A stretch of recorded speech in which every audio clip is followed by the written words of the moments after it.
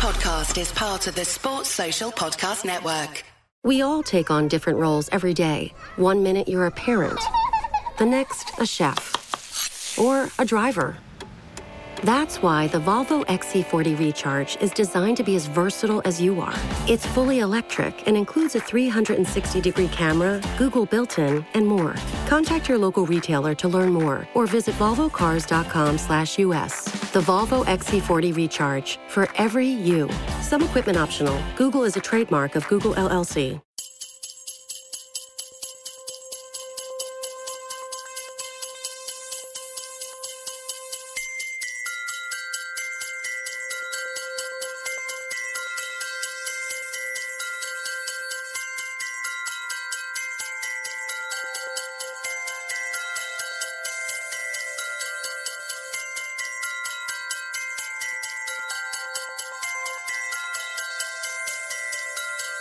Hello, welcome to the 5-Year Plan, a Christmas podcast. Hey! Andy intentionally there. He's either frozen or he intentionally didn't say way because he's such a Grinch and hates Christmas. I think he might have frozen. He hates Frozen as well, so he won't have frozen deliberately. He hates anything Christmas. He has gone. No, he's back. It's a little Christmas treat for you.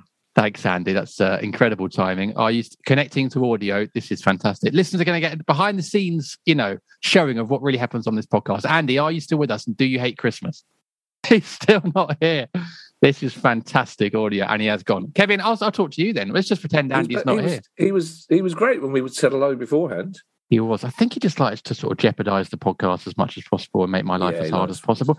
Someone who doesn't do that is the exact opposite, in fact. It's Kevin Day, of course. Hello to you, sir. It's been a while since you've been on the podcast. It is lovely to have you back on. It's a Christmas present for all of us. Yeah, that's how very kind of you to say so. It's funny that the old bloke manages to work the technology, isn't it? Whereas the go-getting young lawyer, he was fine a minute. Well, when we said hello and can we get on with it as quickly as possible? Now he has gone. Now he has completely gone. He's completely gone. Now he's taken umbrage. Now we both look much bigger than before. So let's crack on and see. Don't say that, Kevin. People think the call's taken a turn.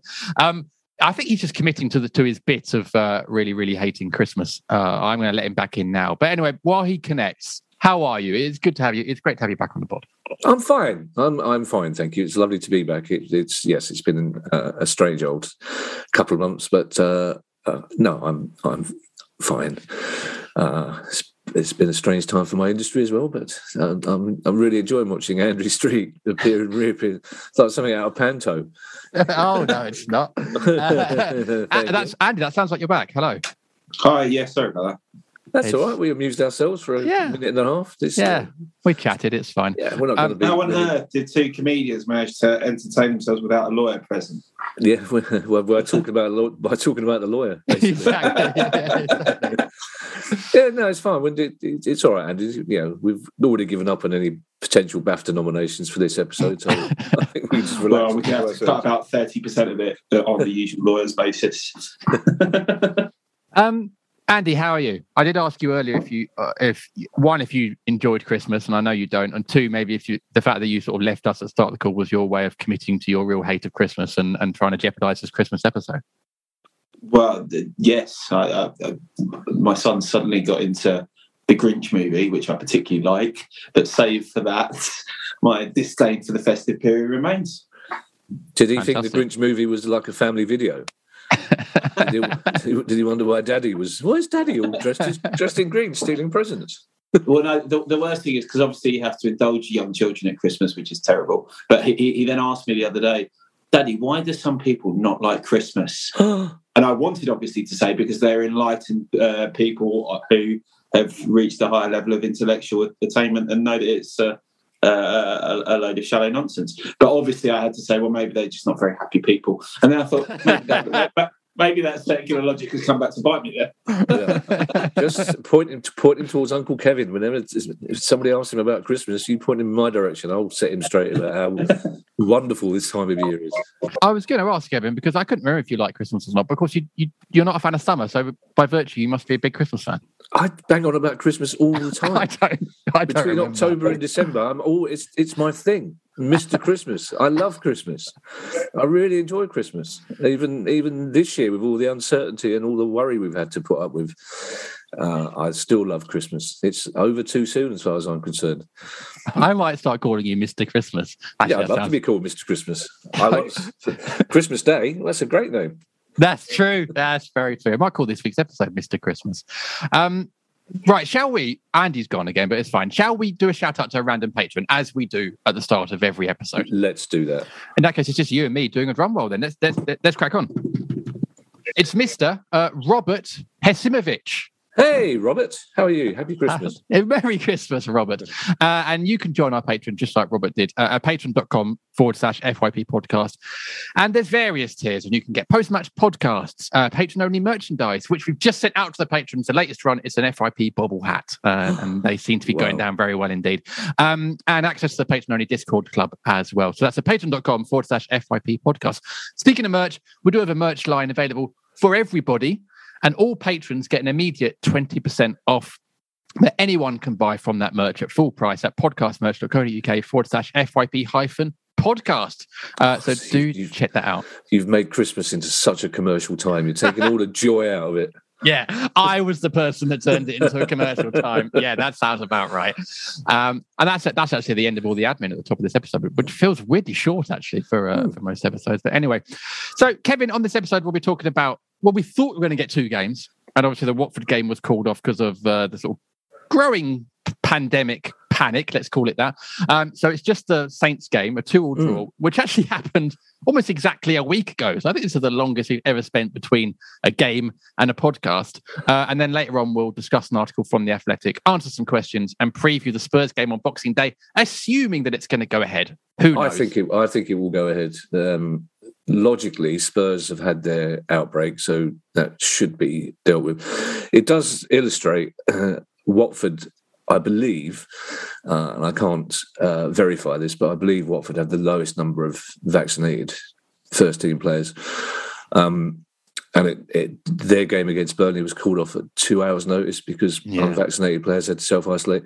Premier League clubs are not doing enough to educate their players about the need to be vaccinated, unfortunately. And footballers, rightly or wrongly, are role models and are considered so by very many people. When you've got medical things like when Stoke City did a thing about male blood pressure and male heart disease, something like 5,000 new men went to get themselves tested because men will in particular will listen to their football club and not their doctors. So clubs should have been encouraging players to get vaccinated, and this is the almost inevitable outcome. I didn't think for a minute that the Premier League would consider postponing the games after Boxing Day, as they were apparently meant to be talking about on Monday. So I'm hopeful that the games will go ahead. I'm hopeful that the Norwich game will go ahead. It's a real shame the Watford game was called off because we just started to get a little bit of men. I wasn't at the Southampton game, unfortunately, because a friend and I have an annual Christmas treat. We go and see a show. And she booked it for Wednesday. And, of course, it didn't occur to me that Palace would be playing on a Wednesday, not a Tuesday. So I missed that. But I was at the Everton game, and that was a very welcome performance. So I think we would have gone to Watford at a very good time for us and a bad time for them. And if we could have gone there and got 3 points going into the Christmas, that would have been really good. Because I thought the Everton performance and the result was very important. There were 1 or 2 people just starting to murmur after 3. We deserved to beat Villa, I thought, or certainly deserved a draw. Leeds, we could easily have got something out of, and it's a rush of blood to the head. And then we lost 1-0 against Man United for the first time under the manager. They weren't bad results in isolation, but we needed something against Everton, and we've thoroughly deserved it. We've thoroughly deserved it. And I was talking to Everton fans afterwards who were really... I was amazed how passive Everton were, actually. And Palace in times gone by would not have taken advantage of that passivity, to be perfectly honest. We would have just sat back and been as passive as they were, but we went for it.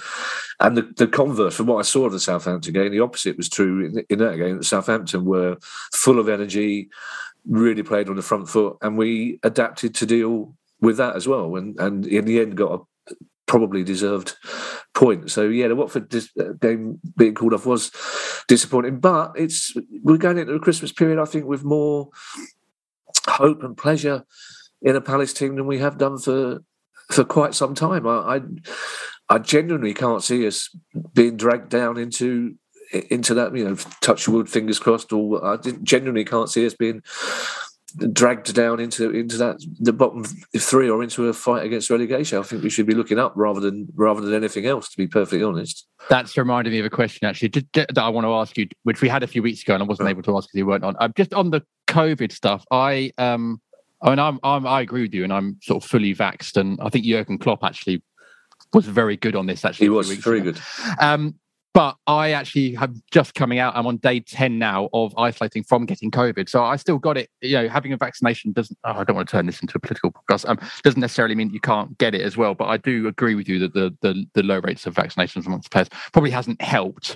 But anyway, let's talk about football. I just wanted to sort of shout that in as well, and basically get sympathy for having COVID from our listeners. The question was, and it was a couple of weeks ago, so it was quite early doors, but I think it was after one or two of these defeats, what stage is Kevin's paper at?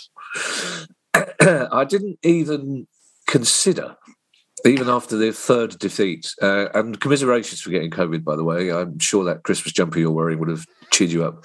Oh yeah, kept you all. No,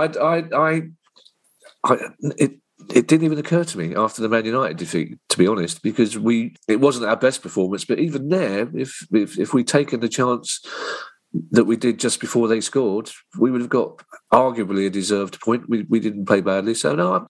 You can't legislate for you can't legislate for injuries. You can't legislate for players being out of form. But the way we're playing, the way we're approaching games, I can't see us collapsing. I really can't. There's no. I think there's improvement in the team, if anything. I'll be interested to see what happens in January, because I suspect we probably won't be spending any money in January. I've got a feeling, depending on how Nathan Ferguson is, I've got a feeling that they might think this squad is good enough to get us through to the end of the season. Because I think for once the transfer business in the summer was, whoever was responsible for it, the transfer business in the summer was so impressive that I think we're not in a situation where we're going, Jesus, we have to get somebody in. Unlike, for example, Newcastle, whose continued demise is bringing joy to the world. God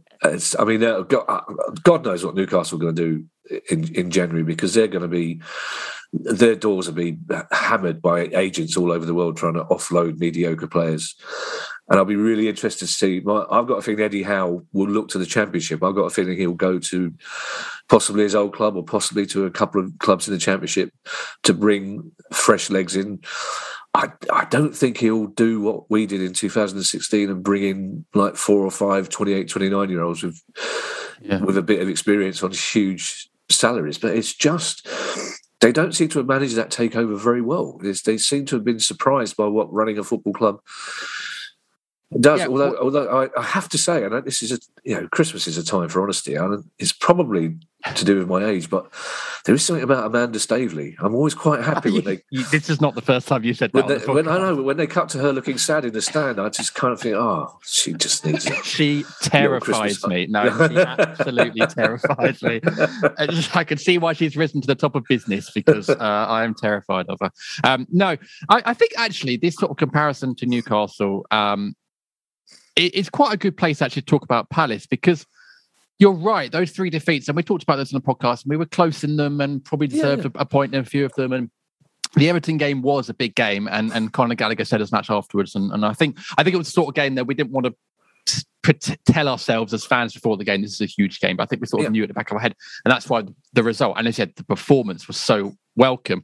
I think that's why then when we got the result against Southampton, I think people are frustrated, because it feels like there is so much more that we can do this season. And I know we are in a transition, and we absolutely have to take that into account, and survival is still absolutely the objective, whatever that takes. But we've done so well before that run of 3 games and in the Everton game. Do you think actually we're almost victims of our own kind of progression and success at this point? So that when results against Southampton, and there's lots of positives, you scored, who we'll talk about later on. Yeah. We came back from a losing position yet again. We scored after 2 minutes. Lots of positives. But maybe because performances have been so good this season, are we sort of almost, the bar is quite high now? I think, without a doubt, I think certainly in seasons gone by, before a Southampton game, and there were always difficult games against Southampton. None of us like Southampton in particular. We would have taken a point before a Southampton game any time in the past 5 seasons. And the reason we were disappointed is that we didn't get all 3 points after the Everton performance. But I think on a positive note, as I said, we adapted to the way they played in a way we wouldn't have done seasons ago, without a doubt. And also Southampton fans must be pulling their hair out, because if any club is kind of in a false position, and if you talk to anybody who watches football, they all say Southampton are playing good football, they're a half decent team, and yet they can't seem to get a run of results together. They can't seem to turn draws into wins. So they're not a bad team by any means. And I think we were probably I think a lot of people would have thought, once we got that goal in the first 2 or 3 minutes, a lot of people would have thought, they'll crumble, but they didn't. And I thought it was credit to them that they still carried on playing on the front foot and were full of energy even after going 1-0 down. And they were arguably, it's just a shame that Weasel, I mean, it's really annoying when that Weasel scores. It really is, but you have to kind of go, God, that was a good goal. It was, yeah. And arguably, they did deserve to be 2-1 up at that time. But I thought, from what I saw, as I say, and talking to people, we did deserve the point at the end. So, but I think the expectations are raised now. I think everyone's not only expecting points, but they're expecting outstanding performances as well, which you have to remember is not going to happen, because it's still a very new team. Yeah, this is still a team that was literally almost rebuilt from the bottom up.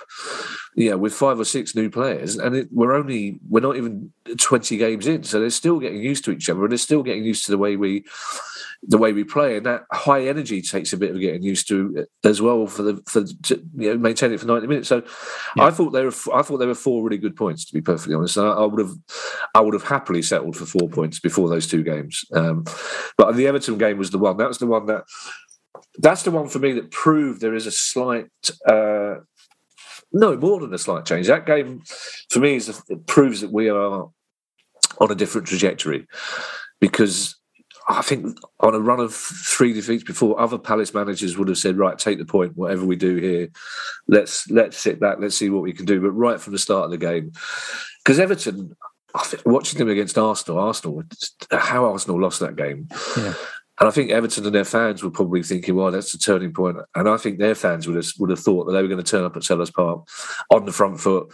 But that's not how Benitez teams play. And it looked to me like Vieira knew full well how Benitez teams play. And he knew how to keep the ball away from certain players. And we were set up accordingly. And there's no sign that confidence was low after 3 defeats. So for me, that was a really, really significant performance, that one for me. Really significant performance, and a really brilliant result. It really put a spring in my step, that result. Well, it was, yeah, me too, actually. And the Gallagher goal obviously sort of topped it off, and it was a sort of needed result. But the Gallagher goal was really, I kept expecting it to be VAR. It just... What for? It looked, watching it in real time, it looked like Schluppy must have done something wrong. And then you thought, well, he's only a yard away from him. But the theory was that Coleman took it quickly to try and get the free kick or try and get Schluppy booked. Yeah, but again, I thought, well, there's VAR, the referee, they're going to find something. They don't want Palace winning, and then I thought there must be a foul. Somebody must have fouled that defender to Gallagher. So I couldn't enjoy it. It took me a minute. Until they actually kicked off, I refused to properly celebrate until they kicked off. So I just kept thinking they'll find something. Of course they will. Well, this is different Palace this season. Come on, no, it is. But that goal again, that illustrates how different we are. Can you imagine previous seasons we're 2-1 up against Everton in a game that we probably need to win psychologically? We're 2-1 up against Everton with a minute to go. And we're pressing we're pressing them that high up the pitch. We'd have had 10 men behind the ball. Not just Hodgson, Allardyce, any of them, Pardew even, or 9 men behind the ball. Pardew, we would have been defending that. The last 10 minutes would have been agony. But yet we were still pressing high, trying to get the goal. Is that a personnel thing? Because we didn't have the likes of Gallagher previously, so we didn't have those legs to do that job. Yes and no. I think it's a personnel. I think it's also a deliberate change in policy from the management team, without a doubt, from a younger, bolder management team. But yeah, you're absolutely right. Also, it's an indication of how much stronger the bench is as well, and the fact that Schluppy, who's still a really good player, we've got him to come on, bringing that energy. With 15 minutes to go, so we've got more options. So I think yes, it is the fact that we've got players that Roy Hodgson would have loved, and we still don't know whether Roy Hodgson wanted to bring players in, or, as some people are indicating from within the club, that he was offered money and didn't think it was right to do it. He thought he could save the club with the personnel he had. Keep your money in your pocket, Steve, that sort of attitude. So, but yeah, any of our previous managers in the Premier League would have killed for a player like Conor Gallagher. Of course they would, and he just continues to be really exciting. And that finish as well. I mean, I don't think it quite got the credit it deserved. I mean, it was a fantastic hit to get it, because the trajectory was so weird, because it didn't go that high. It just it sort of allowed him. It was brilliant. There was only one place he could have scored it, and he found it. It was a fantastic finish. I just remembered that I think I had a dream the other night that I was trying to score that Conor Gallagher goal, that sort of bend in the top corner, but I couldn't. You know, in dreams you can't quite do the thing you want to do, and I couldn't. I mean, it might also be my complete lack of footballing ability. It might have been coming to play as well. I rely on the fact that in my dreams I can do things I can't do in real life. We are very different people, Kevin. Clearly, our dreams betray us. Before we take a break, then, for part 2, let's just bring it back to the Saints game. Okay, two things. First of all, I'm wondering, as it's Christmas, and you sort of alluded to this earlier, and it's a time of forgiveness and the time of spreading love and peace. Is it time for us? And he did score a fantastic free kick against us, and it was brilliant goal. Is it time for us to just let go our hate of JWP? I won't say his name. No. And just, no. But it's Christmas. Much as Christmas goes so far, even in my heart. I love Christmas, because that weasel is staying on the weasel list for quite some time. That's Santa's third list. I'll let him have the naughty list, the nice list, and the weasel list. I'm willing to forgive. I'll tell you what, as a compromise to you and as a tribute to the season of goodwill, I'll forgive him until January the 6th. Okay. That's not bad, actually. I'm sure he'll be delighted. No, he's one of those players. He's like Mark Hughes used to be. You really, really dislike him, but you kind of think, I wouldn't mind him being in my team. 100%. To be perfectly honest, because he is, he's a horrible little player, but he's a sort of player every team. I'm sure people feel the same way about Gallagher as well, or Wilf, or Wilf, absolutely. But I mean, Gallagher just does that a little, just in and out of that area between the boxes, just nicking the ball. He just looks like he's chatting to. Yeah. We had a player called Mark Halfacre in our Sunday League team, and his boys are grown up now, but they were asking me recently before one of the Palace games, what was Dad like playing football? He was a little twat. A little weasel. He was a real weasel, because he was one of those people who would beat somebody, then take the ball back and beat them again. But he was chirping all the way. He was just really. And Conor Gallagher looks like he's doing exactly that. He looks like he's talking to the opposition all the time. I can't remember a Palace player who looks like he's enjoying his football more than Conor Gallagher. He just looks like he wants to play. He looks upset when the final whistle goes. He's like one of those kids who don't want to go home, just wants to keep playing, and he's a joy to watch. He just it almost makes you smile watching him. It's just like you think he's great, and it's the fact that he's in a Palace kit is brilliant. It's really good. I think if he had gone to Leeds or whoever else it was linked with, we would be looking at him thinking, God, I wish he'd come to us, and I think we'd feel gutted we didn't have him, because he plays with a sort of twinkle in his eye, which is, and it's almost quite alluring to sort of, did you sort of fall for him? Do you know what, you've put your finger on something there, JD. I was talking to a mate of mine, Mark Webster, who's a West Ham fan, and in seasons gone by, how many times in seasons gone by, it's like Jesse Lingard going to West Ham, how many times have we said, Why did we not think of that? How many times you see a player coming in from abroad or from the Championship going to another team, and then they go to Watford or West Ham, and you think, why were we not in for him? And then he's going, I don't understand it. Why were West Ham not in for Gay or Anderson or Edouard or Gallagher? Because he thinks West Ham are a bigger club. He said these players should be coming to us. So whatever the reason this season, whoever was responsible or whoever wrote off the checks did a fantastic job, because we've attracted players that Elise, again, I don't think he'd have come anywhere near Palace in previous seasons. So whether it's the Vieira factor, whether it's Doogie, who I was sitting on a train with recently before, I can't remember which home game it was. Harry Howes phoned up to say Doogie's on the train. He's in my carriage. Right. So I got on the train and we couldn't help but notice each other. And it was all cordial. It was very cordial. We had a very pleasant, polite conveation. Lovely. We talked about various transfer activities. He took the credit for all of them. But whoever was responsible, we've attracted players that other clubs would love to have. And it might be Vieira, as I say. It might be Steve Parish because he's paying the money. It might be Dougie. But whoever it is has done a brilliant job. And that self-perpetuates as well, because what will then happen is that other players will look at those players that have gone to Palace and think, well, if he's gone there, why? Maybe I'll talk to them. Maybe I'll listen to them if they're attracting that much talent. Plus the academy as well. We're seeing really good. I mean, the wins against Liverpool for the youngsters, fantastic. We're seeing really good wins at all levels. So, like I say, right back at the start, we're going into Christmas with a real extra present in the way Palace are not just playing, but performing off the pitch as well. I completely agree. And I think that's a good place to end part one. I assume Andy's gone off to sort of put green paint on his face and mess up people's kitchens in his role as the Grinch. But we will see if he returns for part two. So let's take a quick break and we'll come back after this.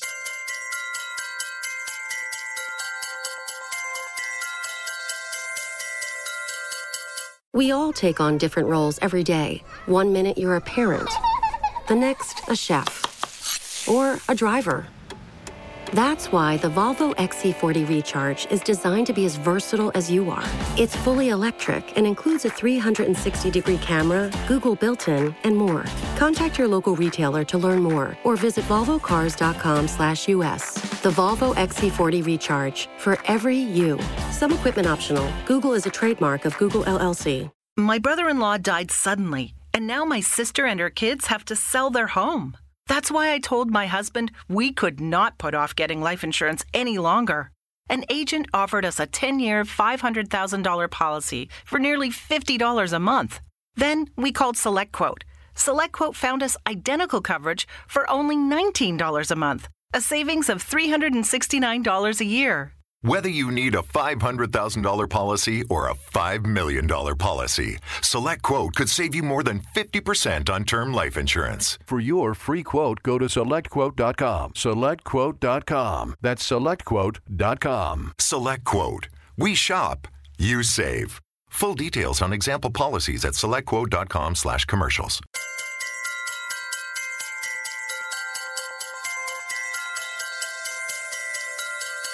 Welcome back to the 5-Year Plan Christmas podcast. Hey! I'm gonna, as it's only two of us, I'm gonna have to do away. That's my first ever way. That's mad. 400. You've not done away before. I don't think I have, because it's normally the three of you or two of you, or whatever. But you're not a way sort of person, are you? Don't. I'm not really. No, you don't turn up in the porcelains and go, "Way!" No, I'm not away. But you know what, Kevin? It felt good. It felt good to weigh. Mate, it does feel good sometimes in times of uncertainty and distress. Just a little cheeky way. It's lovely. Yeah. Trying to get Streety to do it one time. It's on your own in the car, cheeky way. Yeah, it's lovely. Yeah. Give you a little boost for the day. Yeah. Right, okay. It's the Athletic this week, Kevin. It's an Athletic episode. Very good. And we will be picking an article after, of course, I tell you all about The Athletic, who bring you every football story that matters. The Athletic is home to the best collection of football reporters, storytellers, and analysis in the world. From breaking club news to exclusive interviews, brilliant features, and tactical analysis, The Athletic is football news you can trust and football football writing you can feel. That's very different. Get all access to exclusive stories advert-free. And if you go to theathletic.com/FYP, that's theathletic.com/FYP, you can get 50% off your annual subscription to The Athletic. That's just £30 a year for sports journalism that brings you closer to the action. And the action this week is an article by Matt Rosenham called First Goal in 45 Games, but Jordan Ayew is perfect for Patrick Vieira's Palace. I got ahead of myself in that sentence. I didn't read the whole thing. Obviously, he's returned. He's back. He heard Jordan Ayew's name, and he's returned. He's smiling as he's just won a court case by the sound of it. Look at his little face. Yeah. He's just invoiced a client for his full daily rate. He's muted. He's muted. He's obviously, and he looks like he thinks he's being very funny. He's laughing at his own jokes. So he can't. There he is. I said it's actually the invoicing that's the more important point, Kevin, because as we all know, it's not the winning or the losing, it's the collecting in of the payments. Of course it is. Very true. I have to agree with that. Not very Christmassy, but it is true. Andy, you've rejoined us to talk about Jordan Ayew, and I'm going to read an article from Matt's piece in The Athletic this week about Ayew. Here we go. It starts with a quote from Vieira. "The message has been clear with Jordan," Vieira said. "I want to keep him playing the way he's played. His work ethic is what we've needed, and he got rewarded. Many, myself included, have criticised those earlier misses in the season." Oh, this is Matt talking, not Vieira now. So Matt, I'm making an admission, really. I was going to say it's a bit punchy for Vieira. I don't like Jordan. He should score more. I mean, he probably has been behind closed doors, but obviously, there's very much different in public. But fair play to Matt here for calling himself out. He said, "Many, myself included, have criticised those earlier misses in the season and pondered whether he ought to be replaced. But the goal against Southampton was the result of repeatedly putting himself in a position to score. He deserved it." Andy, explain to us why Jordan Ayew deserved that goal against Southampton. We didn't deserve it, did he? I don't really like that phraseology. He's played well recently. He's been particularly good. He's not all well. I mean, he's had such a long scoreless streak or goalless streak for him that I suppose you would say that eventually, by getting into those types of opportunities, that eventually he had to score one of them. And it was a good finish against Southampton. I think people like to think that players who putting the effort in and putting in good performances eventually deserve a goal. But yeah, I mean, it's funny because he's one of those players that when he's really on it, you can see everything that he brings to the team. His ability to win free kicks, his cleverness on the ball, the nous that he has. And you are more than willing to forgive him for the slight lack of cutting edge in front of goal, because all of the other aspects of the game can be excellent. But it's when that's not clicking that you get really frustrated as a fan, because he's not offering all of that excellent guile and nous. And in addition, he's also not scoring. So I can see equally why fans got frustrated with him too. But I mean, the last 2, 3, 4 games, he's been absolutely excellent. He's a brilliant out ball. If the back four are under pressure, you get the ball to Jordan, he will hold it, and like at the street, he says he'll win you free kicks as well in good situations, the way Glenn Murray used to do really well. Mm-hmm. His problem is there are some people, I'm not saying I was one, but there are some who at times did wonder what Vieira saw in him, to be perfectly honest. And I think the trouble is we should find another word for him other than striker, because that's why we expect him to. He's never really been. I know there were rumours when he first played and he scored a good few goals that he wanted to play as a out and out centre forward. That was his position, or he wanted to play just off the centre forward. But his best role is kind of wide right. He's brilliant cover for Wheeey. Some of his crossing against Everton and apparently against Southampton were really good. I thought it was really interesting on Match of Day 2 that their analysis of the game afterwards focused on his relationship with Gallagher and how often they find each other, basically. And it's like Gallagher seems to look for him quite often, and they do a lot of 1-2s. In fact, we nearly scored that chance he had after 5 minutes against Everton, which he should have scored, came from interplay with Gallagher and him. And there's something Matt pointed out in his article, which is excellent as usual, is that he does really create a lot of space in the middle of midfield because defenders have to kind of keep their eye on Ayew. And in the last 3 or 4 games, he's really, really hugged. It's noticeable in the Everton game when he's right in front of us. He's really hugging the touchline, really close. He's not coming inside, except on the odd rare occasion, and it's always effective. But he's really making space in the middle and dragging defenders out. So but 1 goal in 45 games. And the thing is, our goal difference, I think, is about 15 better than it was last season. That's because we're conceding fewer goals. It's not because we're still not raining goals. And he's got to score more goals than that. He's got to get into the box more often. He's got to, he doesn't. Sometimes it seems to me he doesn't. When play's developing down the other side, he doesn't get into the box enough from his side, basically. When the ball's coming in from the left, he still seems to hang back because he's obviously able to finish. So there's still an element of frustration, but I absolutely agree. He's been really good the last few games. And Vieira obviously had trusted him right from the start as well. Vieira clearly saw something in him, whether it's physical strength, whether it's winning the ball back, whether it was cover for down that side defensively, I don't know. But Vieira obviously rated him from the start. But there were 1 or 2 times when you think, crikey, we do have other options, and I wonder why he's not using them.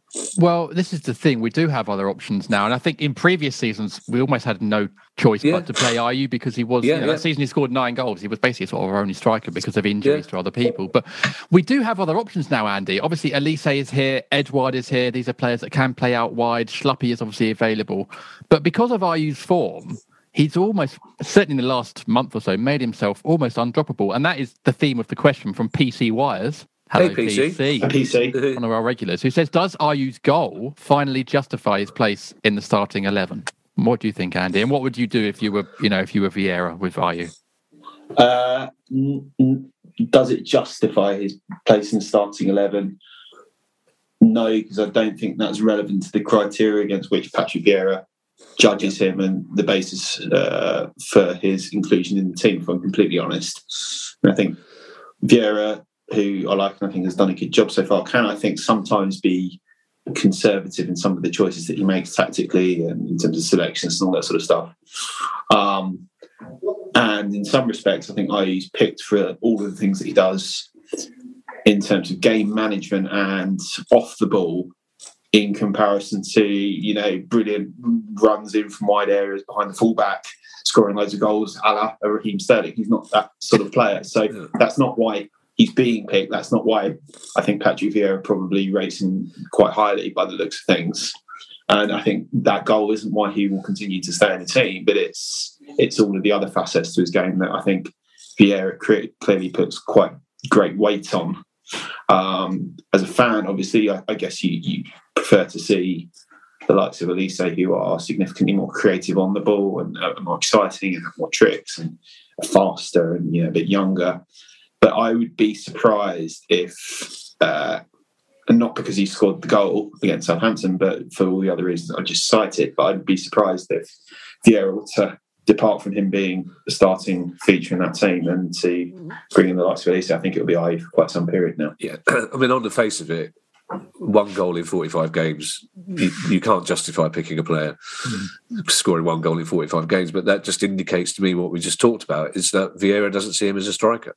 Yeah. He sees him as a wide midfield player, and goals are a bonus. You'd still want more goals from your wide midfield player, but clearly his role isn't. He's not the striker. He's not the main focus of scoring goals.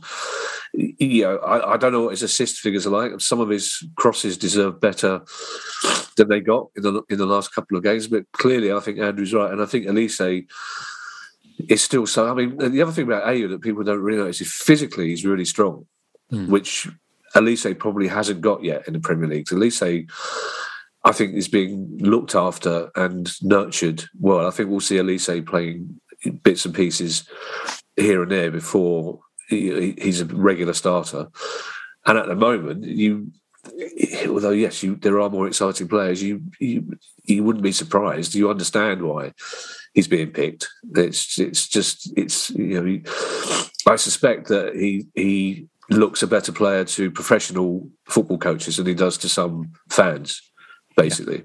Yeah. In a way that, going back to players like Dave Madden way back when the fans couldn't really see what he did, but Koppel just said he's the first name on the team sheet. He's the best player we've got, and so I think Ayew is one of those players, and he has got goals in him. If you remember the West Ham goal, for example, he is a good finisher. It's just that he seems to be holding himself back, not getting into situations where he could pick up loose balls and score goals. But no, I'm perfectly happy for him to be in the team, and also you have to bow to Patrick Vieira's knowledge of the game. Basically, if Patrick Vieira thinks he's the best player for the role, then I'm happy to acknowledge that he is the best player for the role.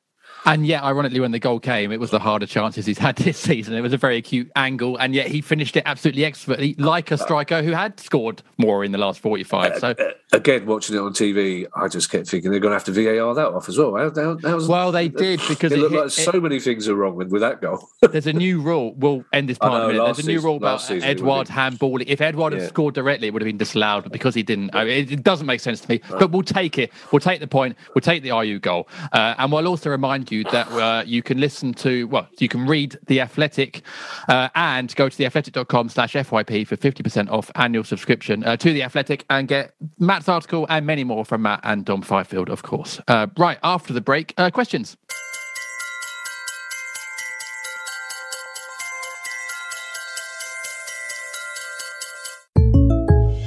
Aquí estamos preguntando sobre supersticiones financieras.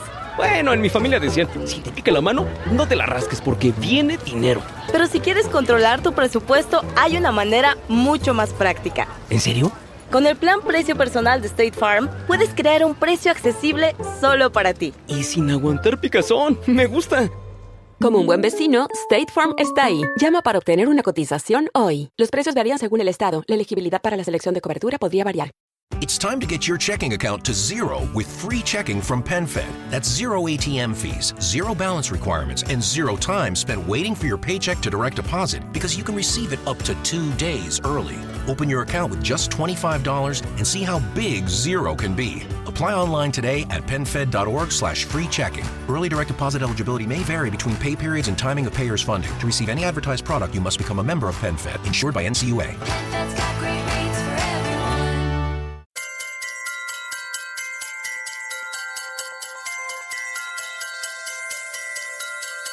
Hello, welcome back to the 5-Year Plan Christmas podcast. Hey! Oh, just me that time. Okay, right. I did it halfway. To balance out Andy's boo. I'd forgotten he was going to. You can't do a half-hearted way. You have to commit to the way or don't do it at all. You're right. Should we do it again? Yeah, it's like Christmas. You have to commit to it or don't do it. I agree. All right, part 4, I'll do a proper way. Right. Questions from our listeners. Let's get one here from one of my favourite listeners, Spoon Bill McHumpty. Hey, Spoon Bill. How are you? Hello, Spoon Bill. No, I'm not having that. Andy, we have to go with what's written down. I have to trust the notes, unfortunately. Is he one of the Warwickshire McHumptys? I believe so. Yeah, I believe so. Lovely family. Fantastic family. We are 18 games in, I believe. Well, 17, I guess. 18 would have been because of the Watford game. So Spoonbill says, after being tipped as relegation favourites and Vieira tipped to get sacked, how do we rate the season so far? Almost a half-term report, Kevin. Spoonbill says, we are no better or worse points-wise than under Roy, but the football is so much better and the players look free. So if we're going for a sort of half-term report, what are you rating Palace? I think we sort of covered this in the first 10, 15 minutes when we were desperately trying to make up for the fact Streety wasn't here. It's a good job I like the sound of my own voice, isn't it? Because that would have been an awkward 10 minutes. It's interesting that we talked at the start of the season. I was actually quite cross with a lot of people like Chris Sutton, who should know better, who wrote Palace off, essentially, who... The same people that said bringing Steven Gerrard to Villa was a brilliant move were saying that bringing Vieira to Palace was a terrible move. And as I think it was Julian Chenery, friend of the pod, who after the Everton game just wouldn't stop saying, but quite rightly, Patrick Vieira, the inexperienced, no experience in the Premier League, seems to have beaten Rafa Benitez with some experience in the Premier League. So I thought, maybe it's because he wasn't our first choice. I don't know. Tottenham took the manager who probably was our first choice, and to look how that ended up.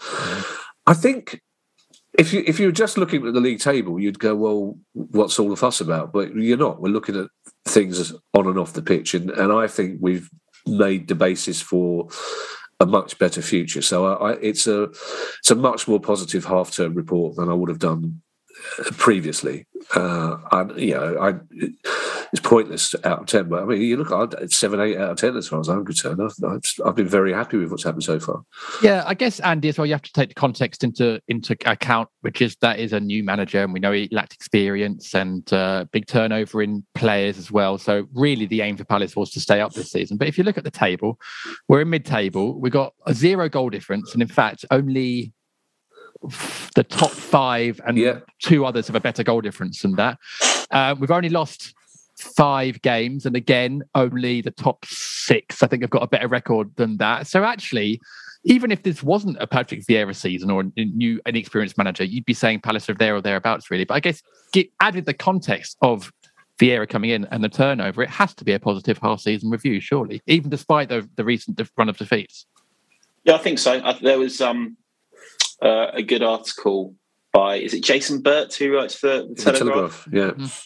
Really good. Talking about the extent of change that there was at Palace over the summer. And it was a bold thing to do, to change the manager, to change the squad, to change the playing style all in one go. And in some respects, I know it's very easy to have a go at the pundits, but I can see why they came to the view that they did in some ways. It was an awful lot of things to be changed in one go, and going away from a very conservative and safe choice in the way we played and the type of player that we had and the manager that we had, to trying something completely different. Now, actually, if you look at the cycles that clubs of Palace's size who've been in the Premier League for prolonged periods of time end up going through, a lot of them end up going down because the age profile of the squad ends up getting worse and worse and worse because of that thing called the aging process. And the difficulty in replacing players becomes more and more acute, and they get to a stage where it's pretty rare that they're able to regenerate the entire squad in one window in the way that Palace did. And I can't think of another club who have actually tried to do what Palace did. So in some respects, you can see why plenty of pundits were saying, this is a real risk and this could go horribly wrong. And it hasn't. That is fundamentally a fantastic thing to happen to Palace. There are still things that are rough around the edges and still need to be ironed out. Not least the fact that there have been matches where we should have got a better return in terms of points in comparison to the performances. But yeah, I would struggle to say that it was even a neutral half-term report, because contextually and in terms of the football and in terms of the outcomes we've been getting, it has been very positive. I would still like us to be putting more points on the board in the next, say, 10 games. But I guess we'll have to see how that goes. At this stage, I will say that obviously the Telegraph is the newspaper of choice for thrusting young lawyers. I read the article as well because somebody sent me a link to it, because I won't have it in my house, naturally. But what was interesting, what came out of that article, which I thought was really interesting, was Jason Burt saying what Andy just said, how risky this strategy was, but how people in football have actually applauded it and looked at Palace and said it was really well managed and actually really well done, and the timing of it was essential. And it's as he says, it's clearly paid off, and I think that's something else that's interesting. Again, for the first time in a long time, people are talking about the way we play football. Pundits, because in the past 5 or 6 years, people would say, your Nevilles and your Carragers and your Shearers would be saying, it's always a great atmosphere, always a difficult place to go and play. Yet we were turning up at Sellers Park week in, week out, seeing us lose or draw.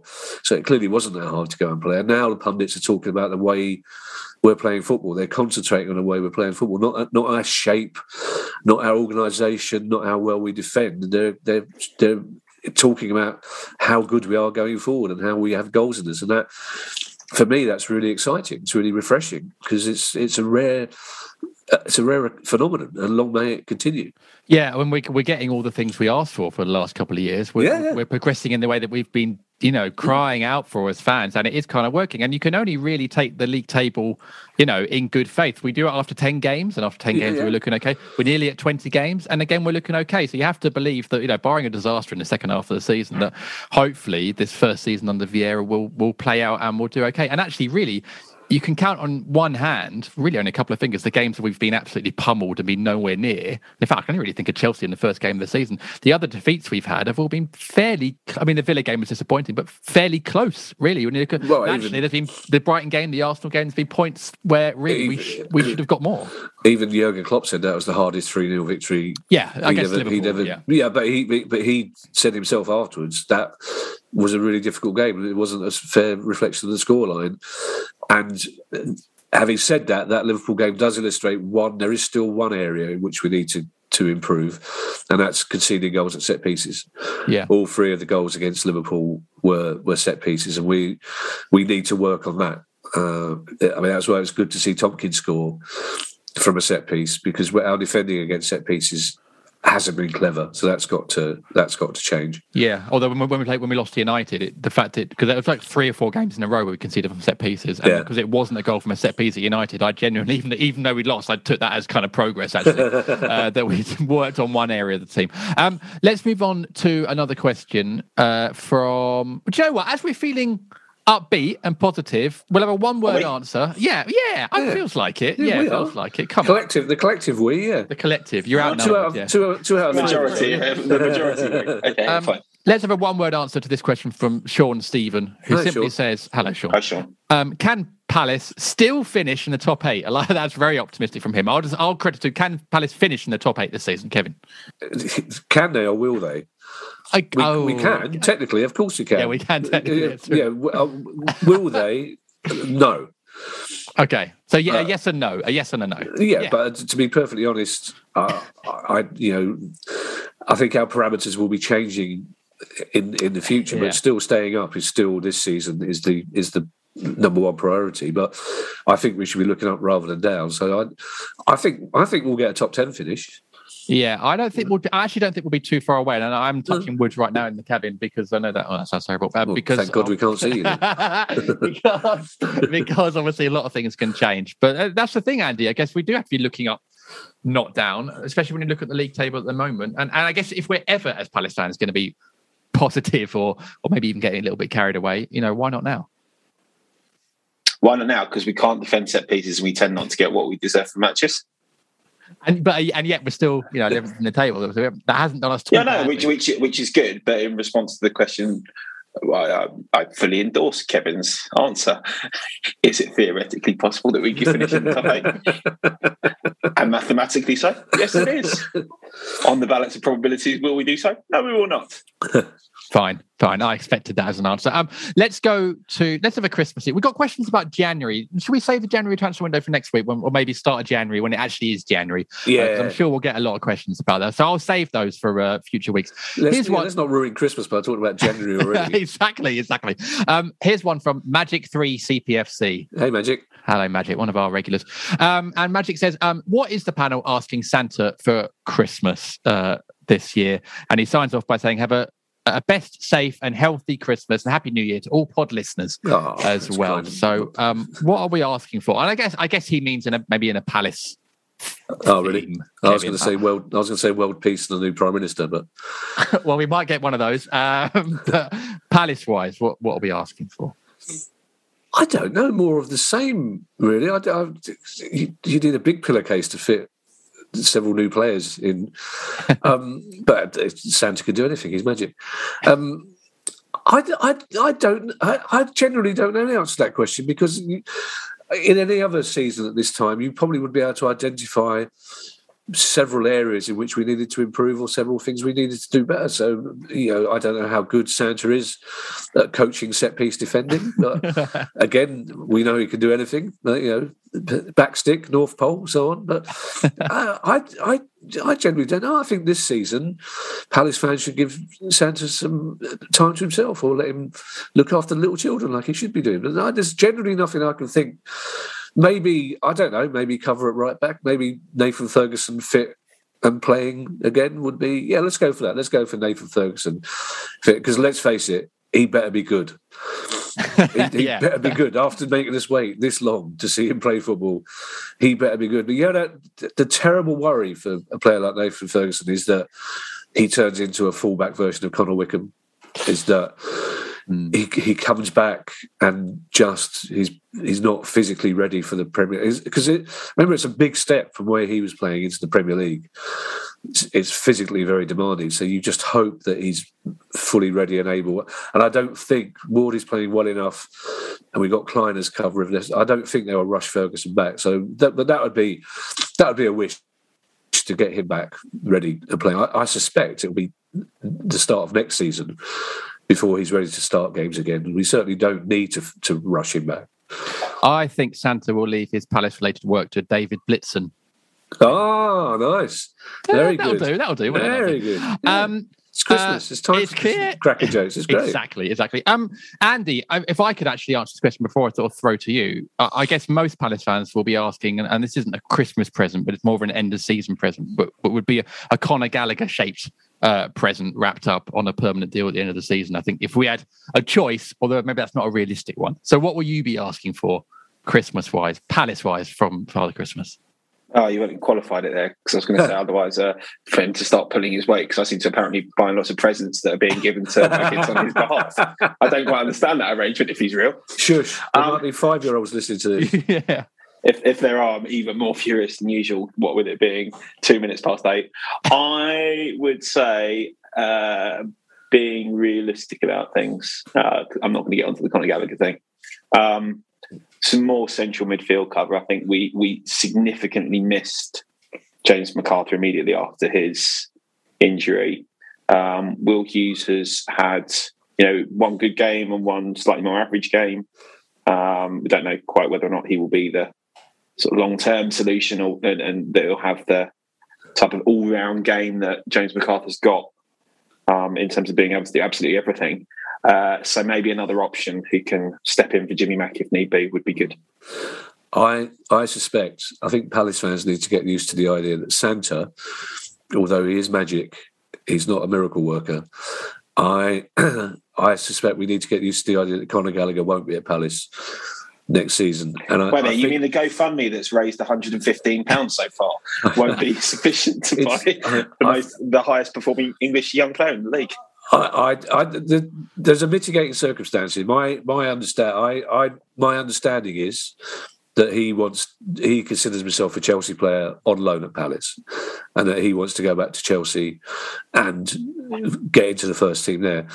The mitigating factor is that there's a World Cup coming up at the end of next year, and it may be that he feels he's got a better chance of going to the World Cup if he's playing every week in the Premier League. But I don't think we brought him in on loan with a view to buy.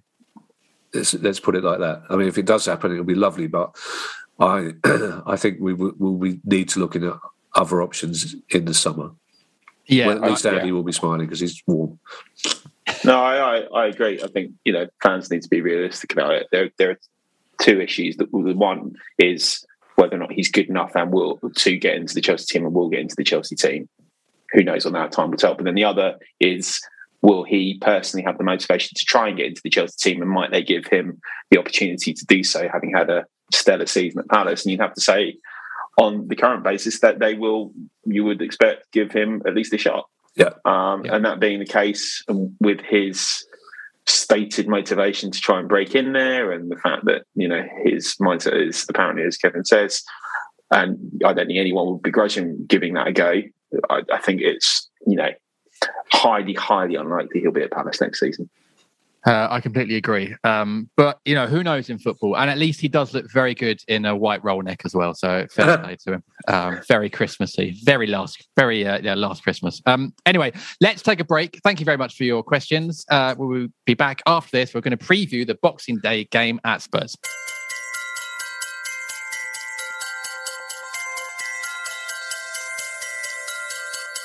It's time to get your checking account to zero with free checking from PenFed. That's zero ATM fees, zero balance requirements, and zero time spent waiting for your paycheck to direct deposit because you can receive it up to 2 days early. Open your account with just $25 and see how big zero can be. Apply online today at PenFed.org/free checking. Early direct deposit eligibility may vary between pay periods and timing of payers' funding. To receive any advertised product, you must become a member of PenFed, insured by NCUA. PenFed's got great rates for everyone.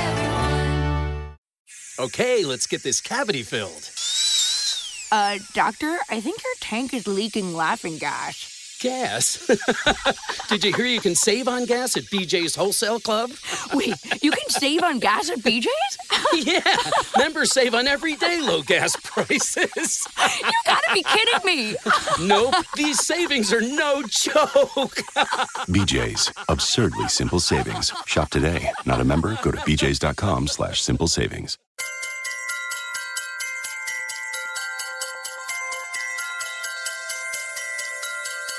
Welcome back to the 5-Year Plan Christmas episode. Hey!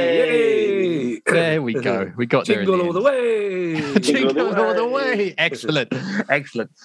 Right, it's Spurs away on Boxing Day. We assume, Kevin, that the game is going to go ahead. I know the Premier League had a meeting recently and they were actually not this game week, the next game week they were talking about suspending, but they decided not to. So barring any sort of COVID outbreaks on either team, let's assume the game is going ahead. And in fact, before we preview the game, here's a question from Jack MK95. Hello, Jack. Hi, Jack. He says, will fans still be allowed into stadiums during the festive period? We have to believe, as close as we are now, that it's going to be probably as normal as normal. Yeah, to make any changes, our system is slightly different to Scotland, where the First Minister can make emergency. Johnson has committed himself to recalling Parliament before any changes happen, so that's highly unlikely to happen between Boxing Day and the 28th. So, yes, to be perfectly honest, the time to call games off was the last weekend and the weekend before, not now. So, yeah, I think fans will be allowed. I think Patrick Vieira, as he's walking down the touchline in front of 70,000 Spurs fans, would probably wish fans weren't allowed into the stadium. Yeah.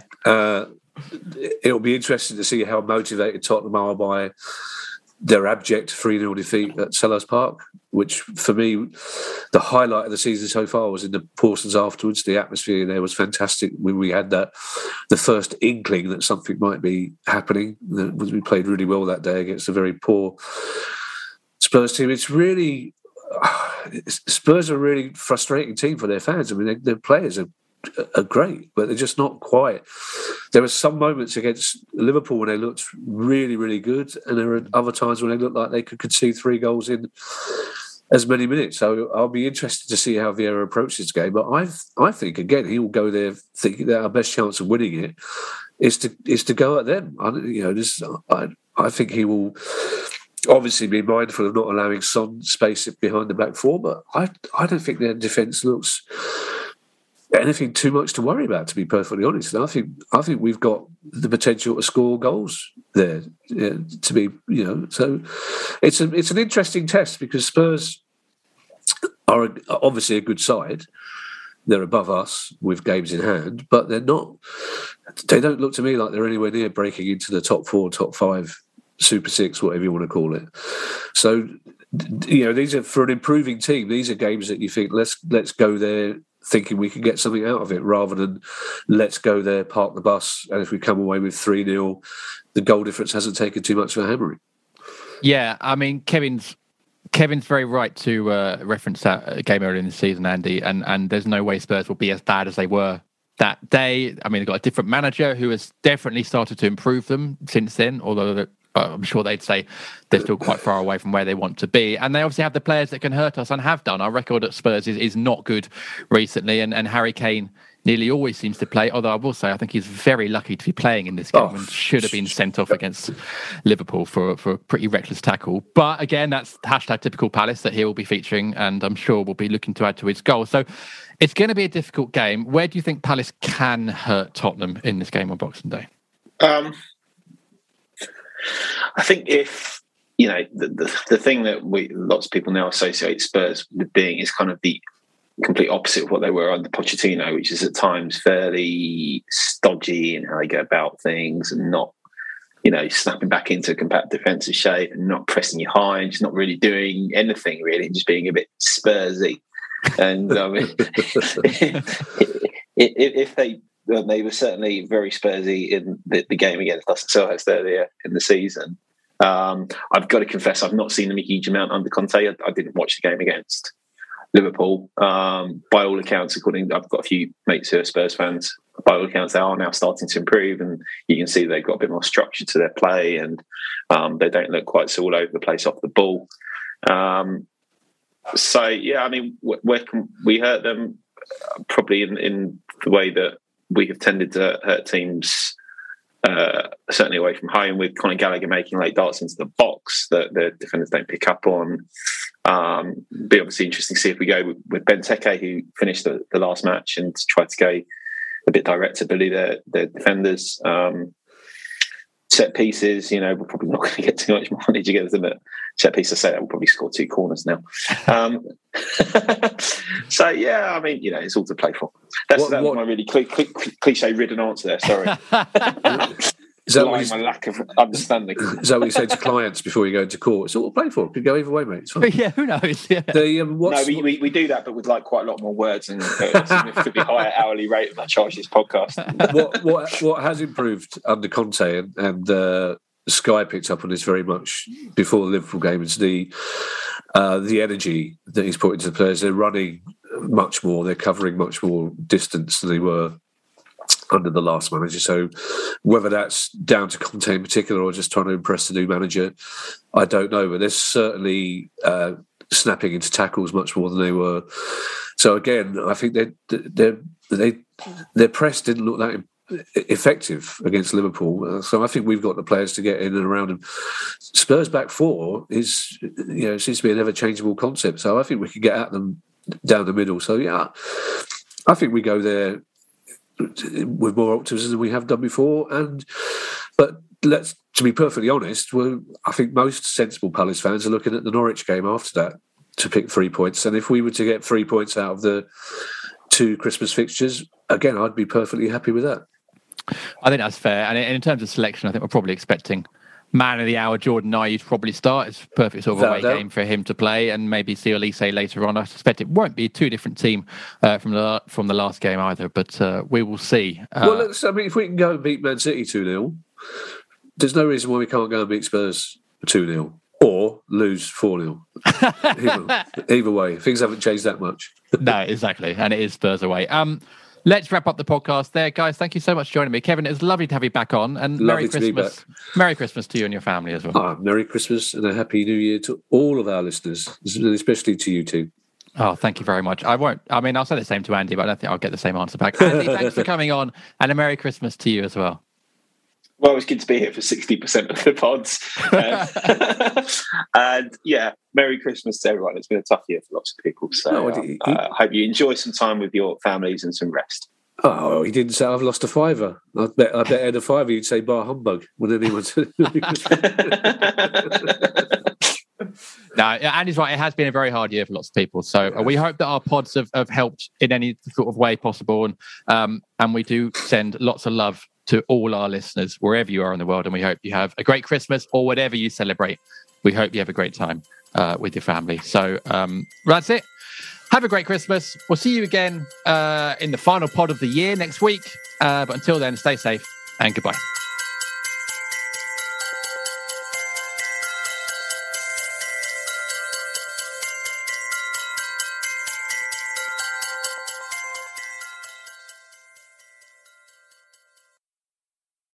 Sports Social Podcast Network.